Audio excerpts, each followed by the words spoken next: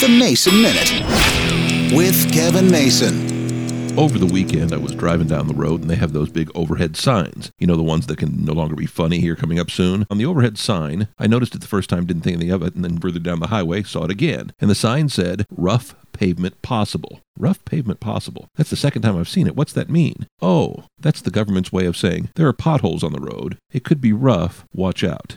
Well, that's kind of interesting. Why don't you just say potholes ahead, or watch out for the potholes, or we're sorry we haven't been able to keep on top of them, but there are going to be a lot of potholes on this road, and there are. And I know it's just not a Tennessee thing, it's a nationwide thing. But I thought to myself, the least you could do is be honest. Rough pavement ahead. Yeah, the reason the pavement is rough is because those potholes keep breaking up, and you get more of that stuff on the roads. We deal with it every year, but for some reason, this year, it just seems a little bit worse. Staying on top of the roads is impossible until they come up with a better solution, but it's getting worse all the time. Rough pavement ahead? At least be honest. Tell us watch out for the potholes, because there are a lot of them.